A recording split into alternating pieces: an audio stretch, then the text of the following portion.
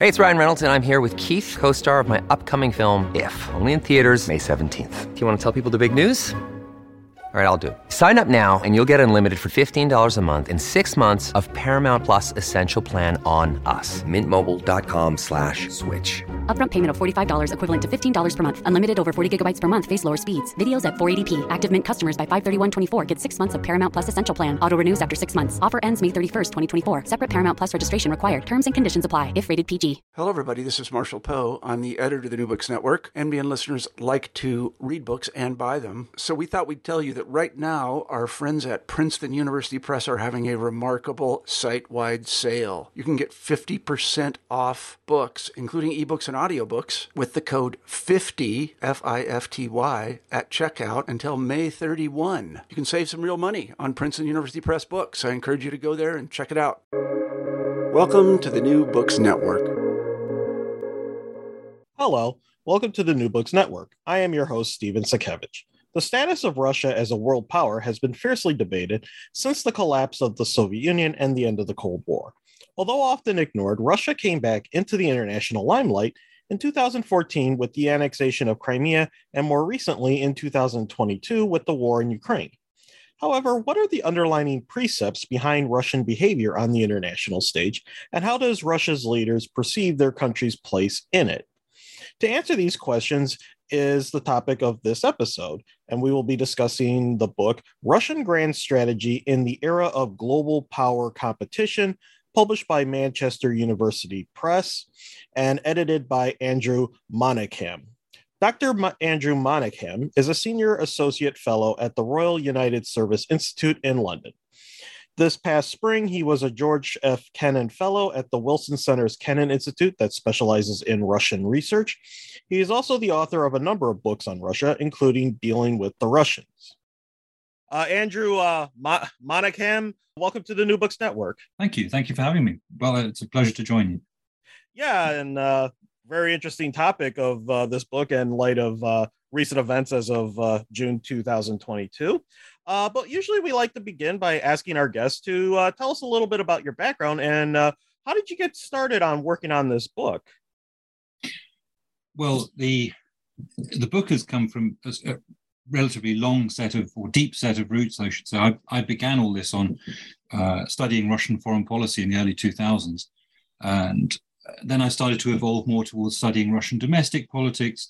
And I started to find really this question of power and strategy and how Russia's role in international affairs also links quite closely with how things do and don't work in Russia. So I started to use the lens of strategy as a means of understanding power and how things work in Russia. And then this question began to fit into the more political question, I suppose, or the more public policy question that really came up in the early 2010s, where is the Russian leadership strategically minded or just making it up as it goes along? Is it an ad hoc leadership? So I thought I would try to offer a long-running answer to this long-running question. And this is in many ways the second volume. So I had a first stab in mid-2010s, 2017, called Power in Modern Russia, which looked at more of the internal dynamics of strategy and power creation. And this is sort of an informal second volume where we try and shift that to a more global horizon. Now, could you probably quickly summarize for our listeners what do you mean by grand strategy? I know it's a complex topic, but can you kind of give us a working definition? So we could probably spend most of the rest of the discussion on various debates about this as a whole, not only whether Russia has one or not, but what it actually means. So yes, it's much debated, and I sketch it out a bit in the introduction to the book. But what we're really talking about is the creation of power here. The traditional version, of course, traditional definition is the relation of ways and means to achieve political ends. But I try to break that down a little bit in this book, again, as that follow-up to Power in Modern Russia. What we're looking at is three things. First is a leadership's assumptions about how the world is and how it will be. So it's a forward-looking idea. Second, it's the basis. These assumptions provide the basis for policy planning. So the plans that the leadership then, or the government then shapes And then finally, and probably most importantly in terms of real strategy, is implementation. So the execution of this. So it's an executive process. Let's just take this a little bit further. Two things to say is that it's a persistent effort to implement an agenda. So it's not a question of either you have it or you don't. It's in many ways, we are witnessing the rebirth of Russian grand strategy under Putin. It's a long and protracted process. But it's also a difficult process. And nobody who's ever tried to do strategy anywhere throughout history has ever found it easy. It's always been difficult because it's a dynamic and competitive and interactive process that involves dealing with the fog of having to peer into the future on the one hand, but then also the friction, as Clausewitz would say, of trying to implement your plans against a constantly shifting world. And what you're trying to do, therefore, is you're trying to conduct your own internal orchestra, the people, the ministries, the organization, the bureaucracy, and so on. But you're also conducting it in dynamic interaction with external parties, adversaries, allies, neutral states, as well as the opposition of events. So it's a very dynamic and difficult process. That's what we try and use to see what's happening here. I take it a little bit further just by emphasizing this point about policy planning in the book on the one hand, and implementation on the other, that tension between the two of theory and practice. Now, what are some common mistakes that Westerners make when analyzing Russia? And I can think of two major examples, and you even address this in the book, the introduction.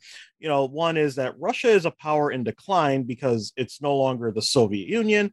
And as a result, Russia is just really irrelevant, especially compared to other powers like China or even India or the European Union.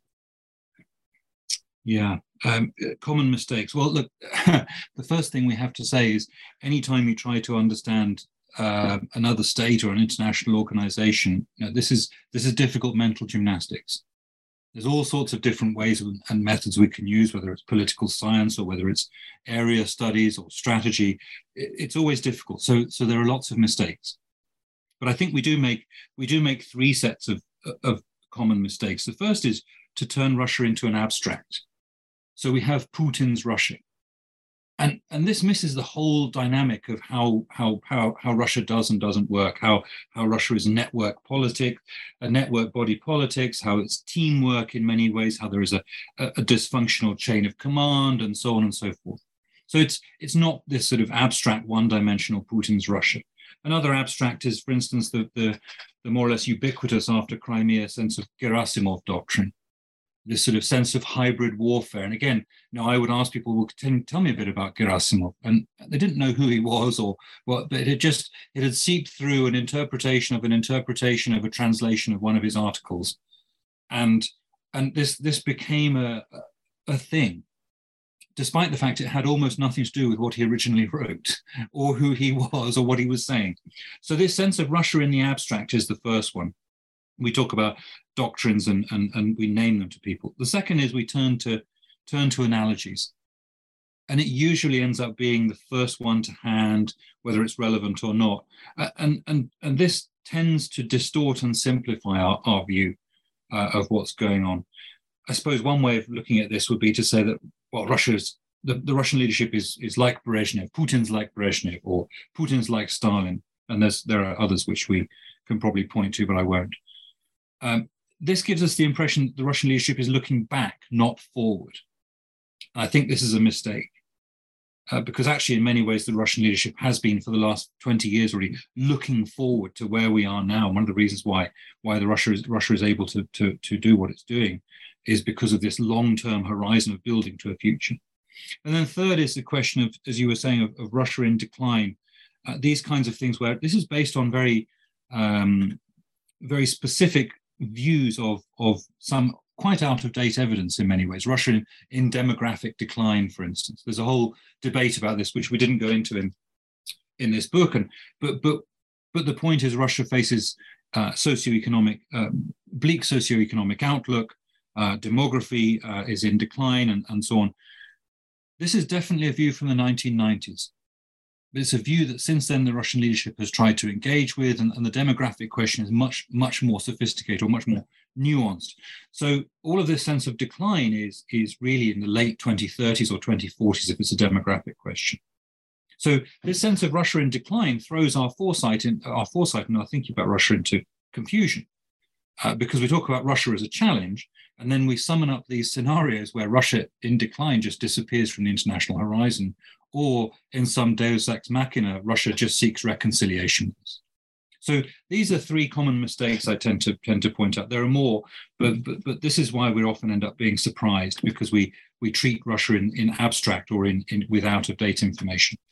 Now, one issue that always kind of comes up with Russia's place in the world is whether or not it's a European or an Asian power, or maybe somewhere a little bit of both.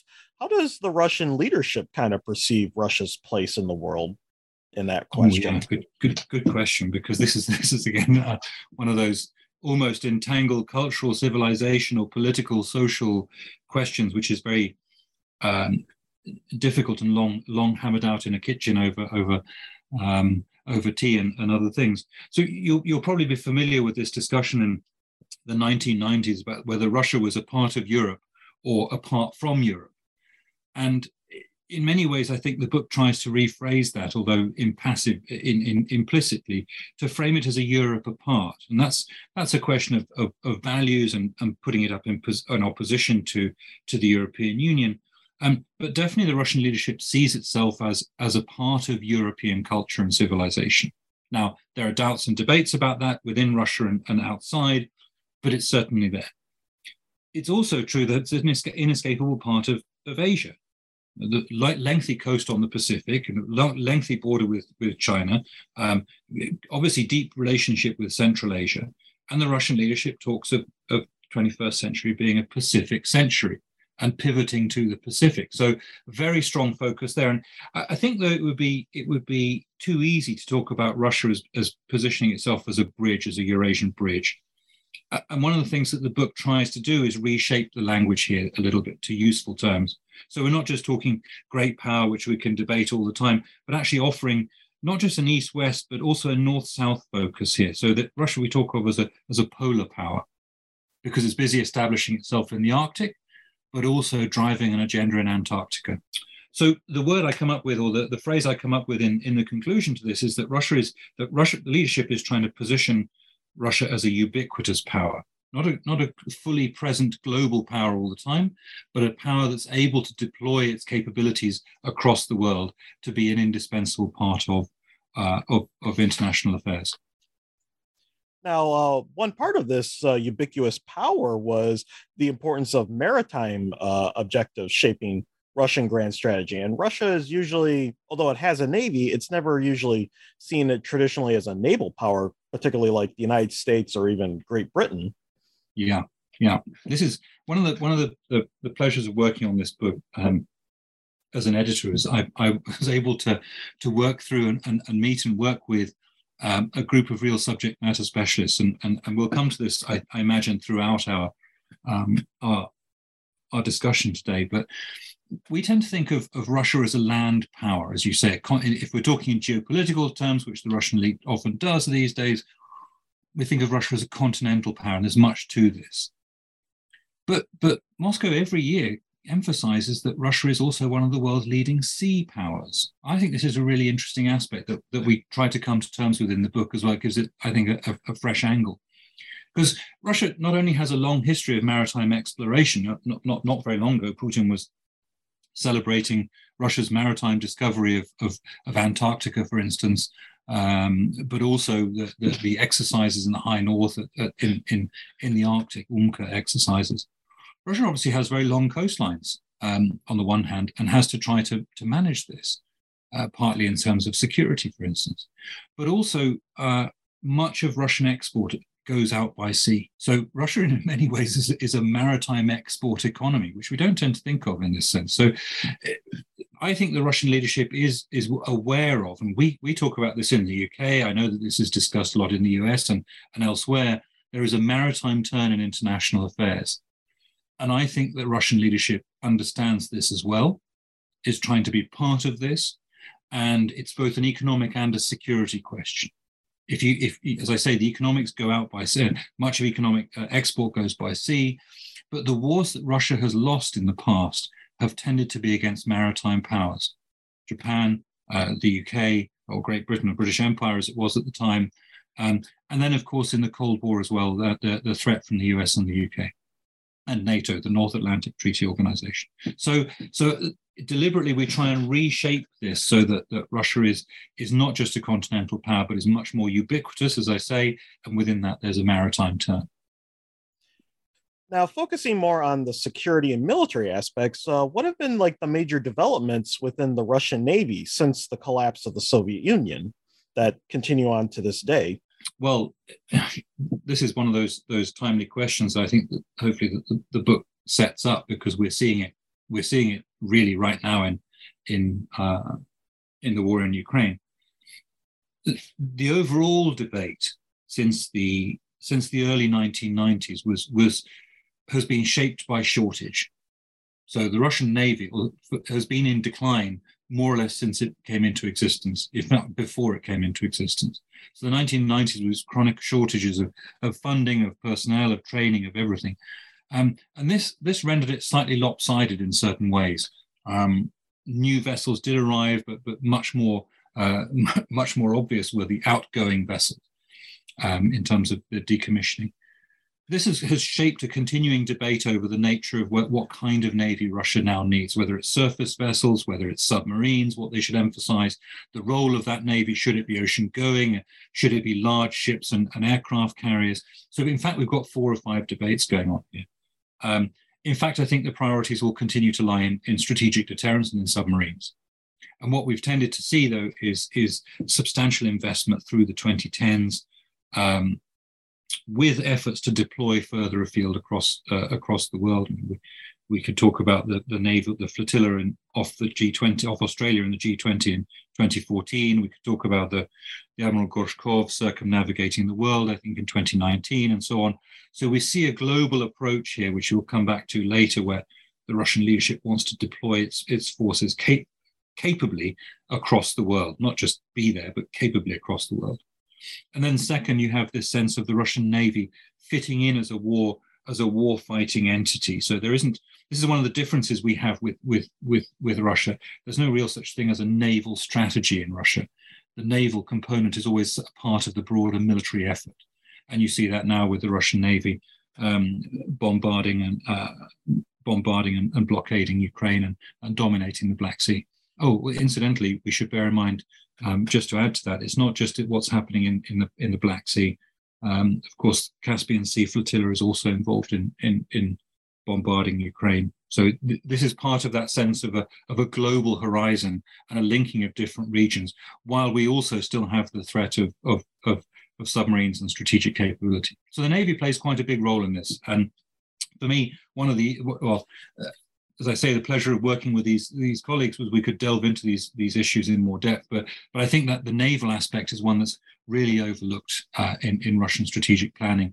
And a lot of this is where Russia, with problems, is trying to assert itself as a maritime power in the 21st century. Yeah, and another capability that Russia has been developing that's mentioned in the book is its map-making capabilities and how that serves grand strategy purposes. Can you explain this in detail? Yeah, sure. This is one of those parts where we're trying to separate. There's a lot of things, I must say, Stephen, we don't cover in the book in terms of the usual things that we would look at. So, we don't look at NATO-Russia relations. We don't look at US-Russia relations, the sort of standard fare. But I think we're trying to offer something slightly different here by building up a view of how the Russian leadership thinks it sees the world, and frames its view of the world. And we have one of the very happy contributions is by Alex Kent, one of the UK certainly, and one of the world's leading geographers and cartographers. He's contributed this chapter building through the Soviet capability, first demonstrating how that became the most comprehensive global cartographic project of the 21st century. And he shapes that to begin with. And then he shows how the Russian leadership has invested to try to take that forward. So he calls his chapter "The Revolution in Russian Geospatial Capabilities," which I think gives you already that sense of the importance in Russian thinking. 2 points. First, it's that aspect of Moscow's mental map, if you will, or mind view of the world. I mean, it's called mental map in some of the academic literature, so maybe let's stay with that. This, again, is that emphasis that this is not a Euro-Atlantic question for Russia. This is a global horizon. So global thinking and the global horizon is mapped out now by geospatial capabilities, GLONASS and reconnaissance satellites and so on. But this global horizon shapes its planetary scope of thinking, but also military geography. And we're talking about information, real-time information in war, contribution to decision-making. So this chapter offers three things in many ways. It draws on that longer term thinking through of how first the Russians, then the Soviets, then the Russians again have this long tradition of mapping the world, of exploration and trying to shape information about the world. Second, how the current Russian leadership links relations, and the third, that geospatial capability for decision making. Now, you did mention the Gerasimov doctrine earlier, and this kind of ties in with what the book calls Russian conceptions of sixth-generation warfare. Can you explain that concept for our listeners? Yeah, sure. This is one of those questions when you come back to that good question you asked earlier of what are the main mistakes that we've made. I mean, we're obviously for human reasons appalled and shocked by what's happening in Ukraine at the moment. But I think part of that is also sort of a doctrinal surprise that we'd rather written off what real war means, particularly in Europe. And we talked for the last nearly for a decade about how the Russian military prioritized non-military measures, and even how the Russian military, through this so-called non-existent, it must be said, Gerasimov doctrine, how the Russian military's main emphasis was now moving away from violence. I mean, not only is this ahistorical, in terms of the Russians almost always relying on heavy firepower, but it's also not what the Russian leadership has been talking about for the last decade. In fact, a lot of what the Russian leadership has been talking about is indeed war as a transition to armed force, as something that's characterized by armed violence and by lots of firepower. So the main concerns for the Russian military as they've been thinking through this are actually global focus and really the primary delivery of primarily the US delivery of power across the world. So perhaps the two main things that have been discussed implicitly and explicitly in the Russian debate have been Gulf War I and 21st century version of Blitzkrieg. Now, I think if we paid more attention to this discussion, very explicit and public discussion, we would have a slightly more realistic grasp of how the Russians go to war. Let's break this down a little bit. You ask about sixth generation warfare, because this is really Russian war thinking. And of course, this is how it would affect a question of war with NATO, war with the US or the UK. This goes all the way back to the Falklands War in many ways, but accelerates through Gulf War I and into the Iraq War in 2003. It comes from a debate about the future of war, changing character of war, from the late General Slipchenko. And he picks up effectively six generations at that time. This is through the 1990s. 6 generations of war. The first is edged weapons. Second is gunpowder. Third is rifled weapons. Fourth is automatic weapons. Fifth is nuclear weapons. The sixth generation, then, he talks about is really long-range precision-guided weapons and non-contact warfare, where you're really targeting the leadership. And the point was that he demonstrated how effectively this was information age warfare against industrial age warfare, as demonstrated first sort of in the Falklands War and then particularly in 1991. So that's that point that it becomes, again, we start to think about information as central to war. And that information is not just information psychological, but information technical. And what the Russians call information technical, which is about precision guiding and capabilities. So sixth generation warfare really talks about information being central to this and striking from a distance. Again, what we're talking about is a question of global horizon, extended theories of theatres of military activity, and a planetary form of warfare, in which range and speed are essential. There are blurred lines between strategic, operational, and tactical, and blurred lines between the offensive and defensive. Again, it must be said that, as so often with the Russians, theory is ahead of capability by many years. To be fair to Slipchenko, he talks about seventh generation warfare, which is warfare on a global scale, again, of disrupting the planet's information domain and information assets. But this is likely only by 2050. So, I mean, the one thing I would add to this, sorry for the long answer, but I hope it's, this clarifies some of the No, you're doing fine. Russians think about war. The one thing I would add to this is that even if you fight a sixth generation warfare, parts of that war, or if you're ready for sixth generation warfare, parts of that war or a war that you fight can be characterized as an earlier generation. And we're sort of seeing that blurring now in terms of what's happening in Ukraine, which might well be, in effect, also a fourth generation war. That's very fascinating. In fact, your answer kind of reminded me about the revolution in military affairs debates of the 1990s, yes, and how that was originated in the 1970s with the Soviet military thinkers about how technology and information was going to be changing the battlefields of the future. So in some ways, it was only in the 90s that we kind of caught up with that concept. So. Yeah.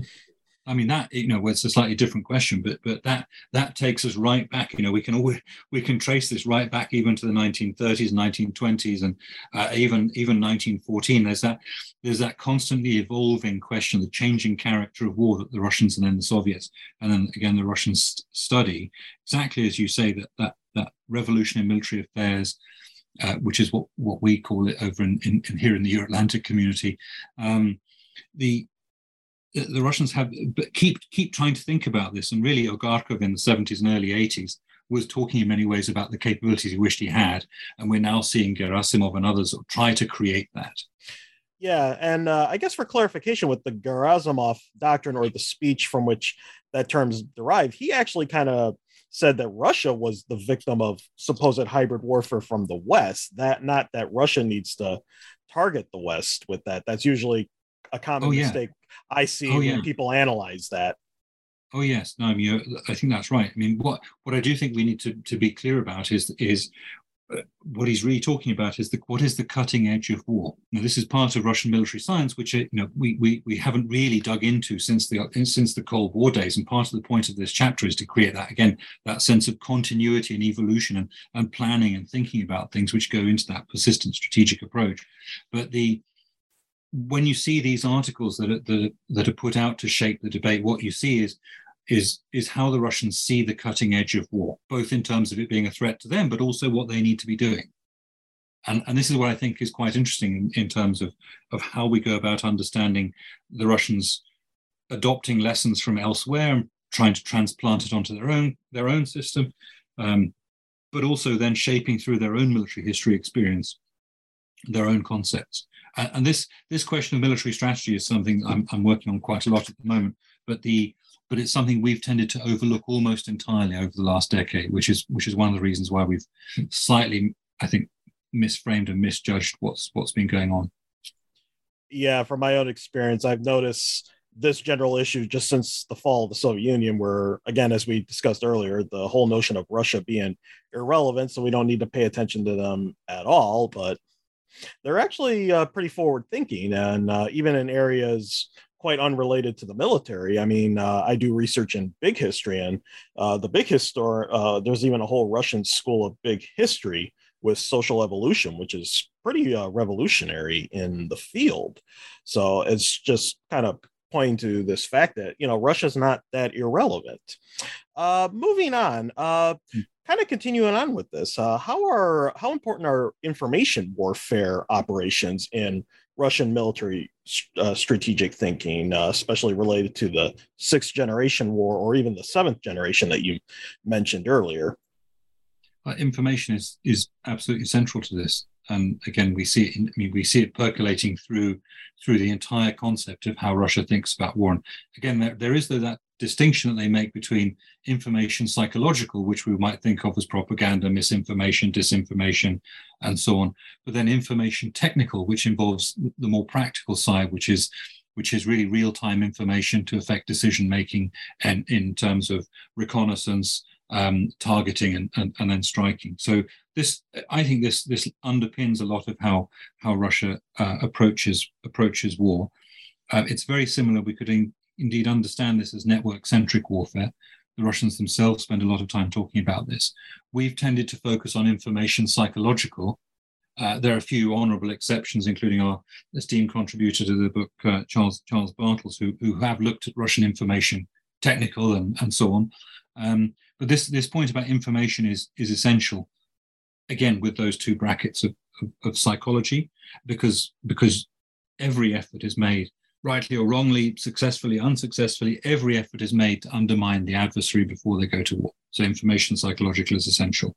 And then once you start to move into the deployment of military campaigns, then you have that question of the need for speed and dynamism.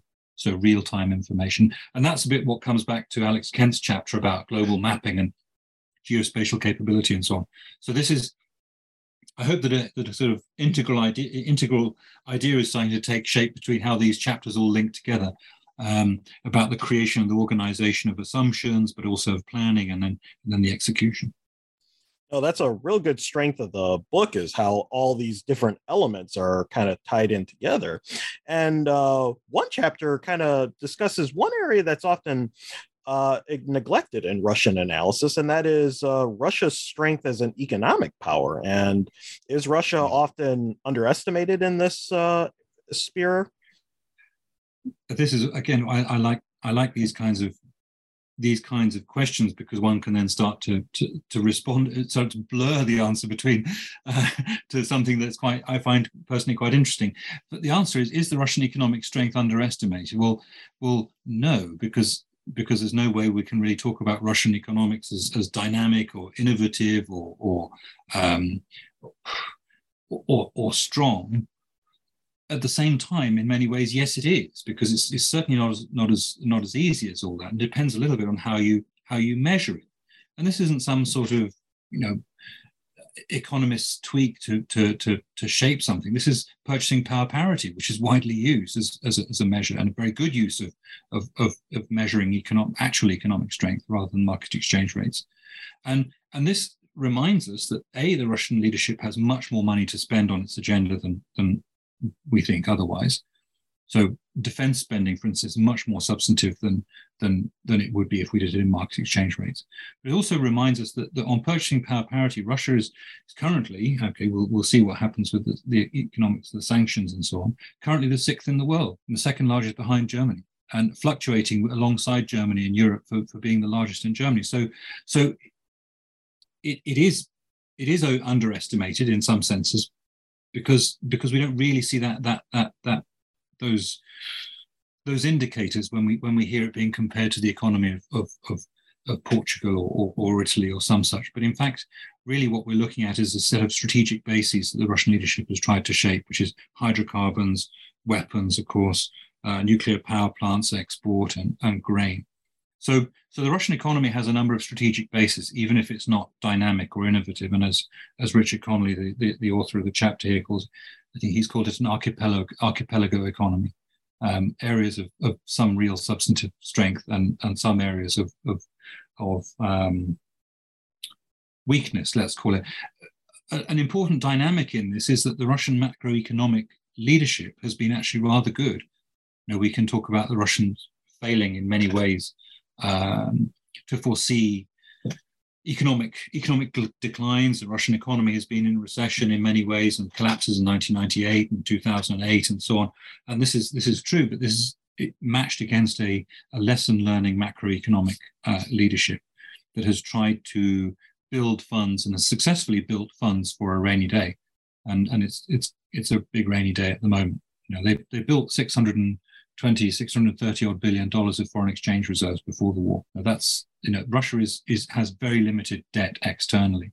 Well, it does have some, but it's very limited. So it built this economy. Russian leadership built this economy that was designed to be defendable against economic statecraft. Yeah, in fact, I was just even recently reading about how the ruble is the strongest currency in the world against the dollar, as a result of the sanctions. And I was kind of thinking that's Amazing, kind of interesting.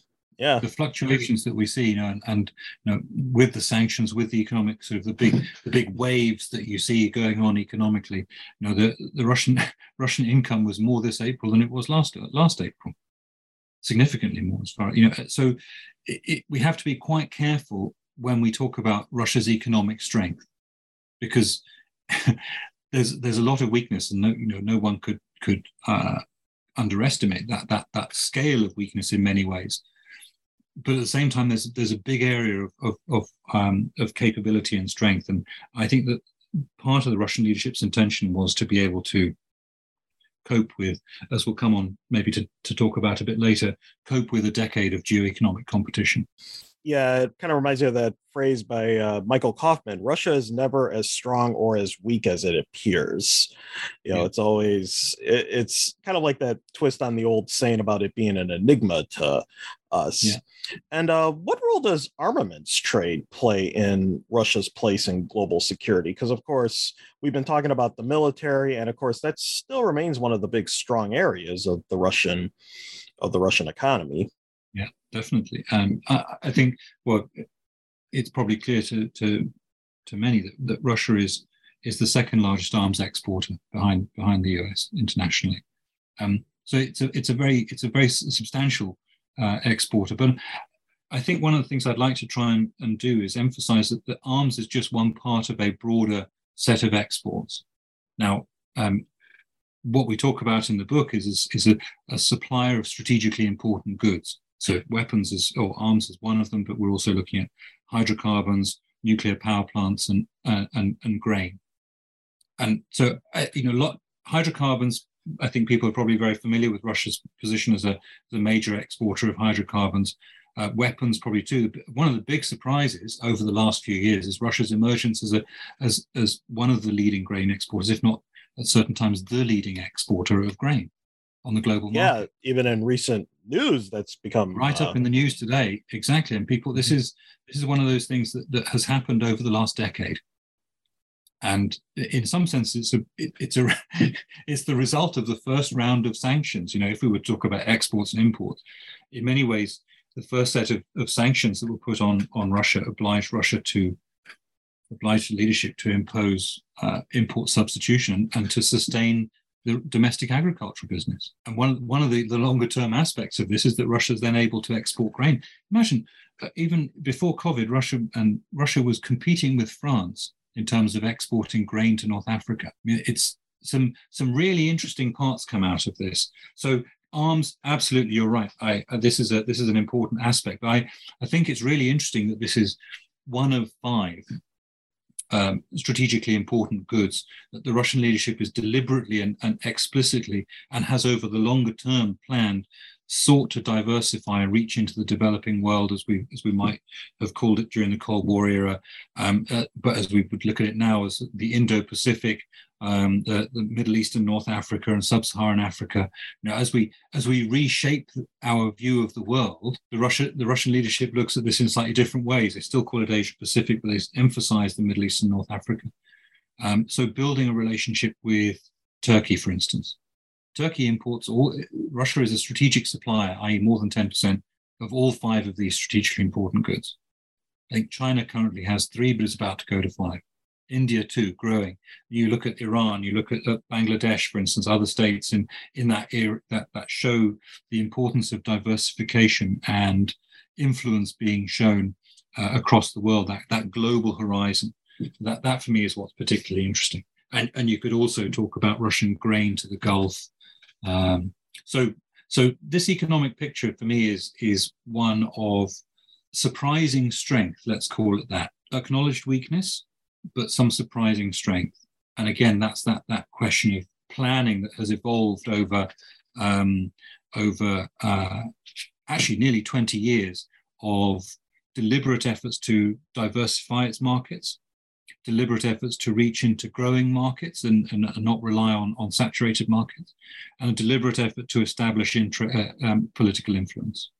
in many ways, I think this is about driving what the Russian leadership has called a post-West world, driving what the Russian leadership sees as a structural shift in international affairs, and is returning to that point about mental maps and how the horizon is seen as global, regional connectivity. So the Atlantic connected with the Pacific, the High North connected with the Indian Ocean. For me, this is one of the most interesting aspects of Russian strategy. We're talking about geoeconomics rather than geopolitics. Yeah, and that kind of made me think of the contrast with the Soviet Union is that there isn't as much ideological constraints on Russian efforts around the world, whereas they don't have to support, we can only support fellow communists, but it's almost like, well, anyone who's on our side, we can support. Yeah.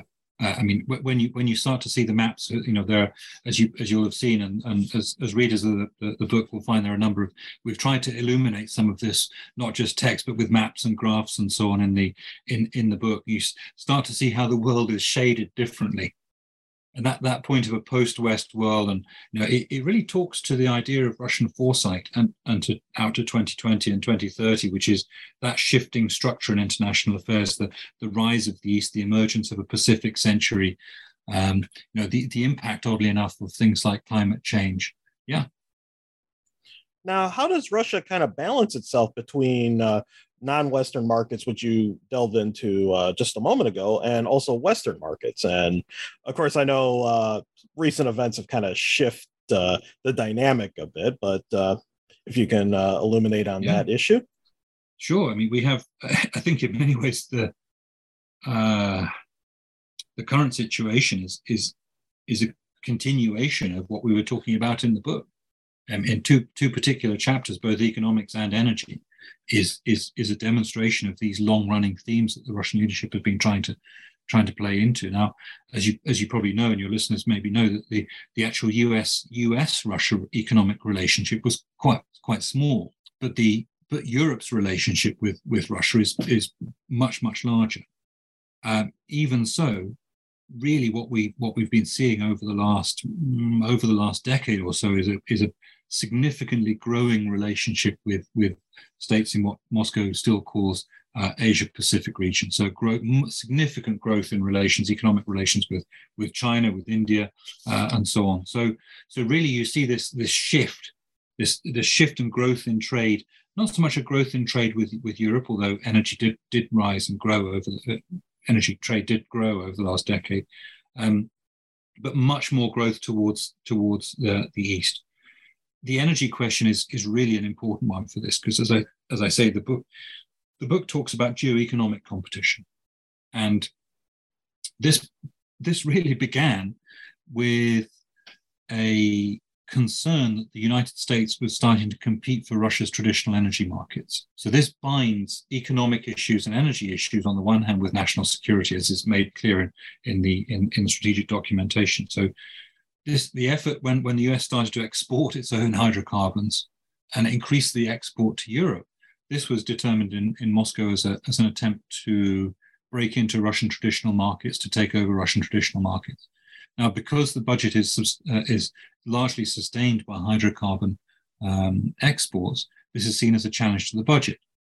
And a challenge to the budget is a national security question.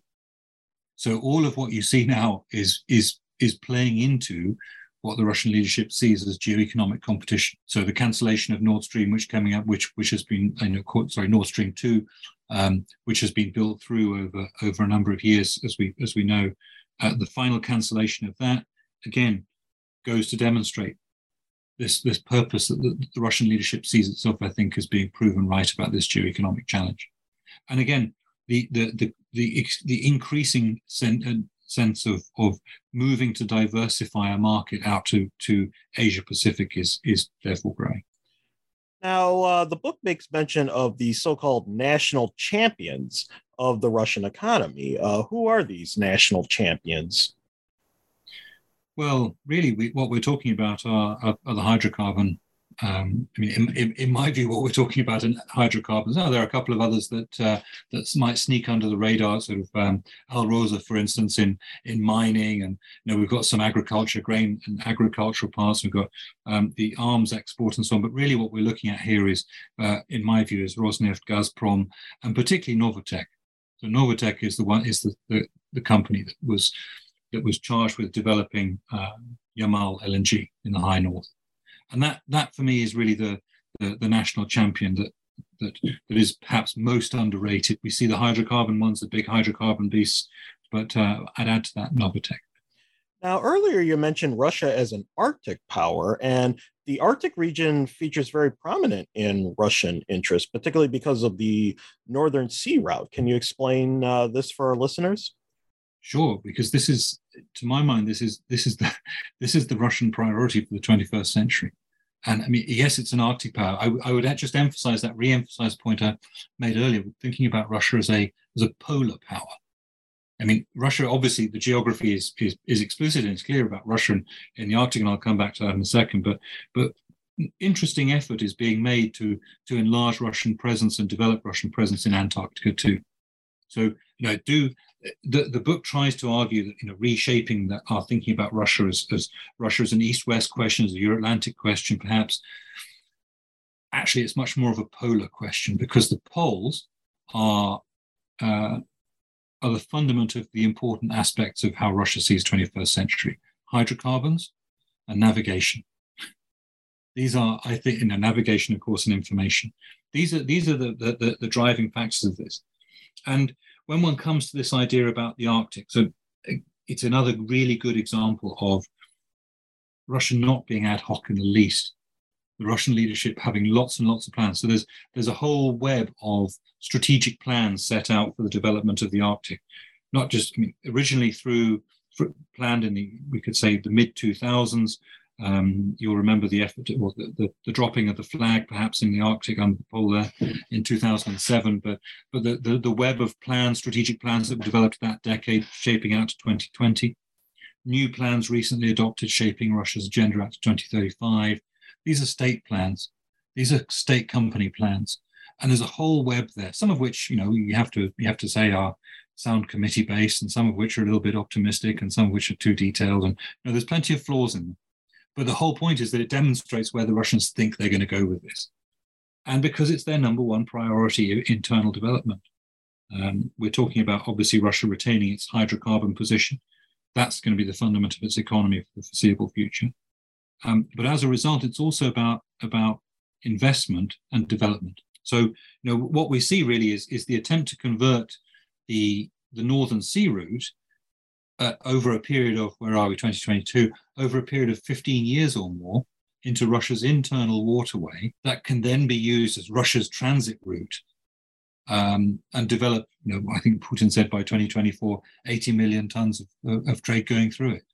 This is seen to be as part of the changing international structure, alternatives to Suez Canal, alternatives to the long maritime routes around through the Indian Ocean, a means of connecting Europe to the Asia-Pacific region.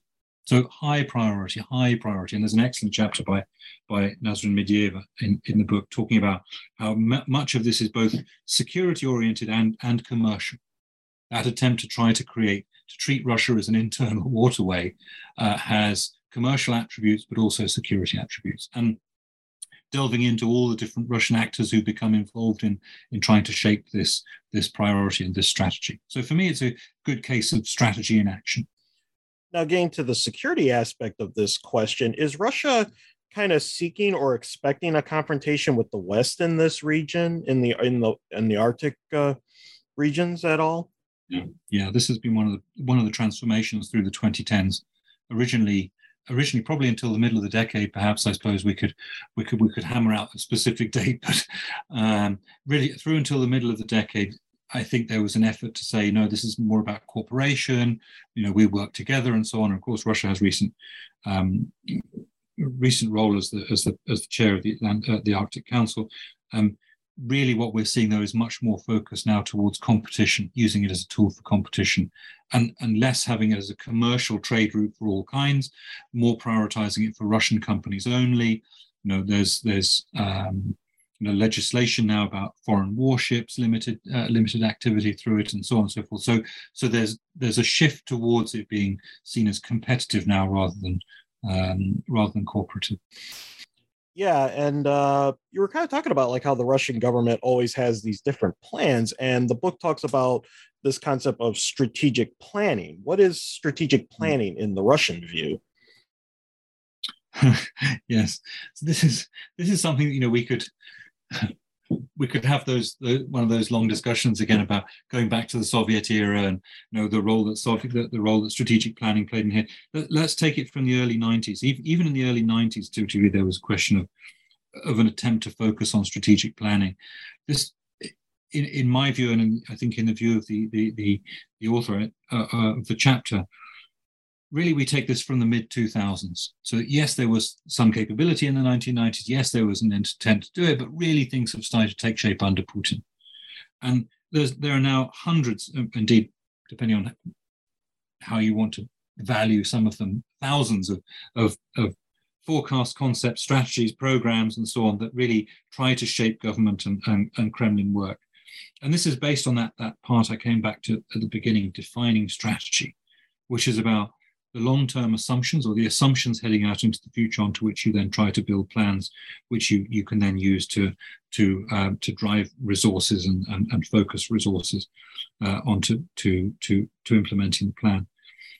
What you see is, since the mid-2000s, the creation of a planning architecture. So there's an attempt to try to legislate on the one hand to create foundations of strategic planning, as Julian Cooper goes into in the chapter, but you also have the added emphasis of the growing role of the Security Council. The Security Council is the body that oversees drafts and then oversees the implementation of these plans. And this is really one of the main bodies for Russian strategic planning, I think.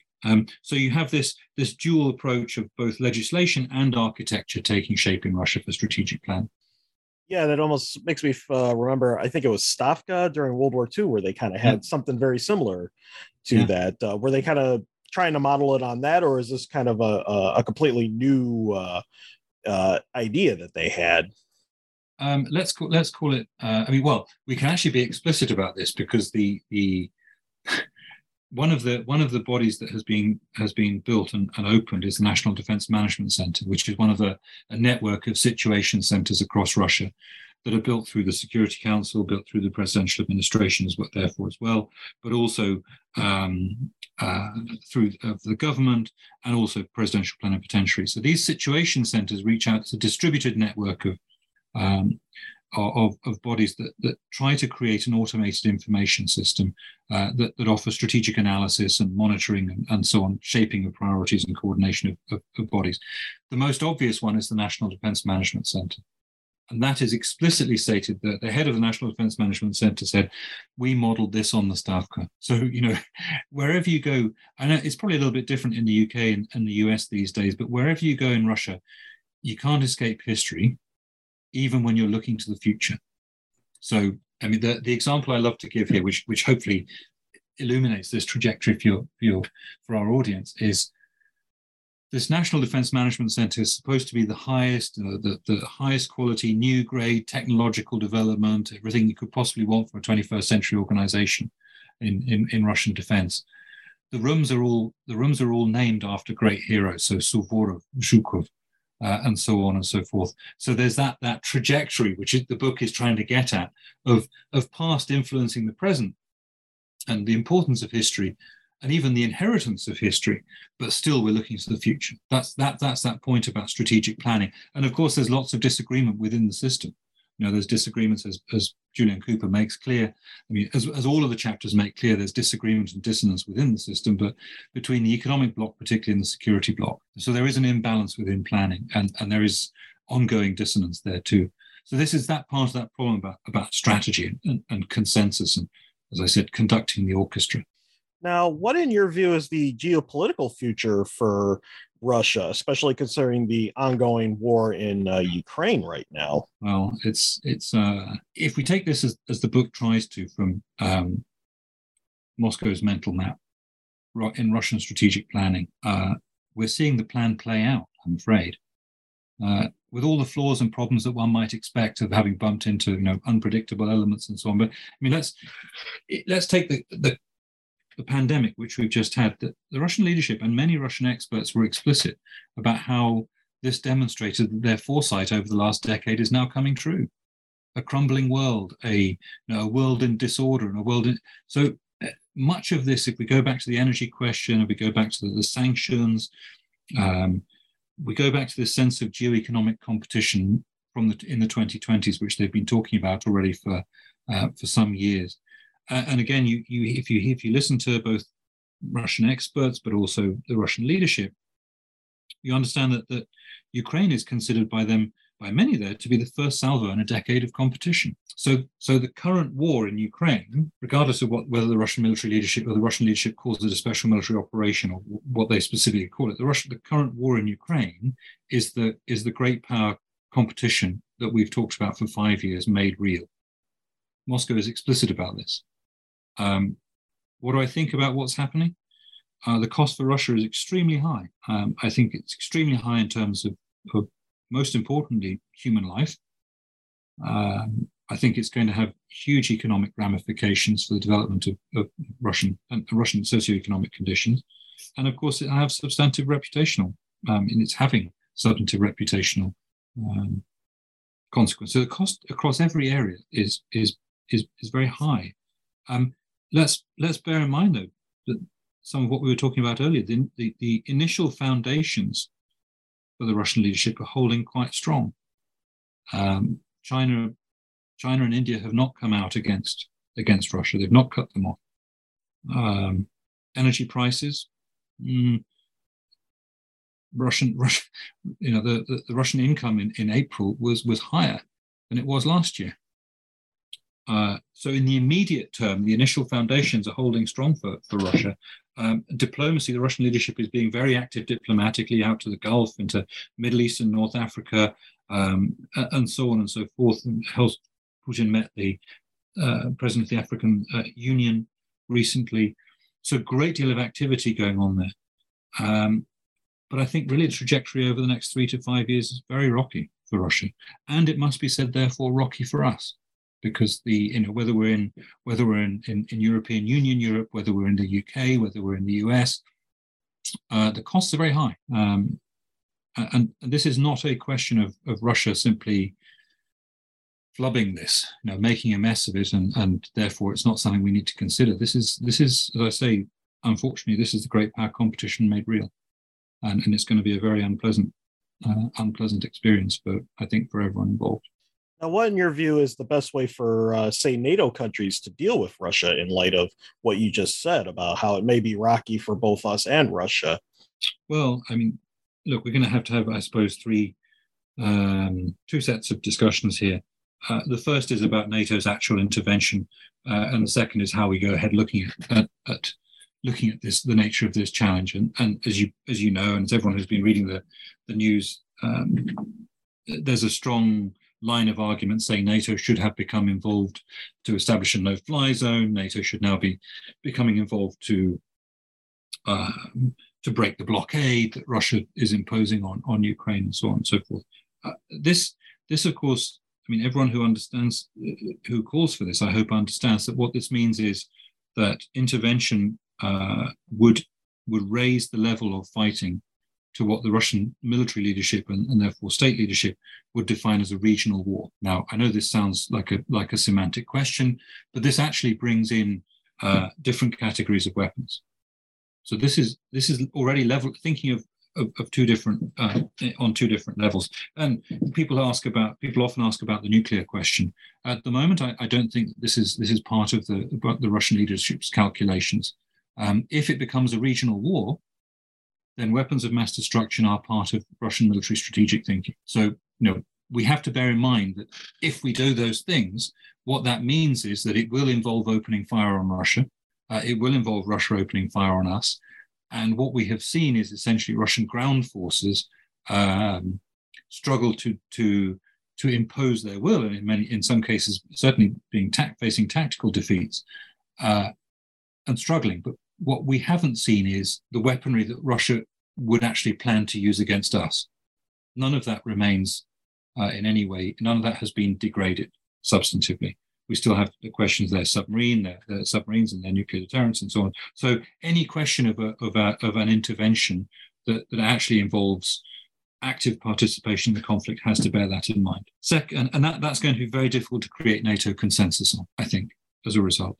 The second is, I think that we must bear in mind Russia is as an adversary through to 2030, so we'll see much more focus on NATO strategic concept. I would like to see that NATO actually not underestimating the nature of the challenge. There's a big debate, you might have seen it, and our audience might have seen in the news. Maybe it's a bit specialist, I don't know at the moment, but this debate about how we overestimated Russian military capability before the war, and now the war is underway and the Russians have taken heavy casualties and lost lots of kit. We're now overcorrecting, and now we're now treating Russia as not a challenge at all. I think this is to underestimate the nature of the challenge that Russia is posing to us. I think as I say, it hasn't used its strategic capabilities. So I think we do now have to think of these in global terms, a little bit like I set out in the book. I think we have to bear in mind what horizontal deterrence looks like, what vertical deterrence looks like. We have to learn from this war, not just that our doctrine is right and the Russians' doctrine is wrong. So suddenly we've gone from Russia as a hybrid challenge to Russia as a warfighting challenge. So that requires a big intellectual shift, I think. You'll note I haven't advocated for NATO intervention. I've merely said that if there is that, then it has to be done with the deliberacy of forethought. I don't think that we're there yet with the deliberacy of forethought to know what that might look like. Yeah, that kind of gets back to our first question about just how often we get Russia wrong.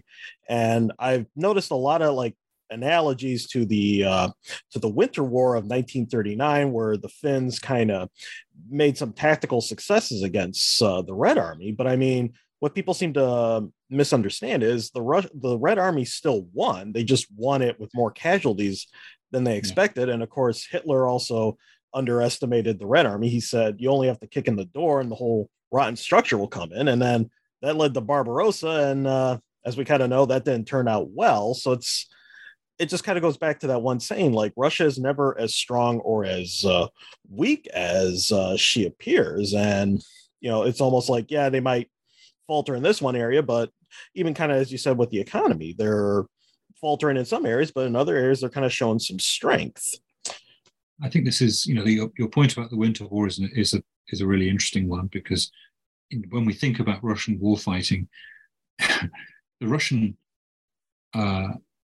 Russian political leadership very rarely gives the military a good starting point. And if we think about the Winter War, I think your point is a valid one, that the political leadership planned it first. It was pretty disastrous in many ways, and a huge, appalling cost of human life.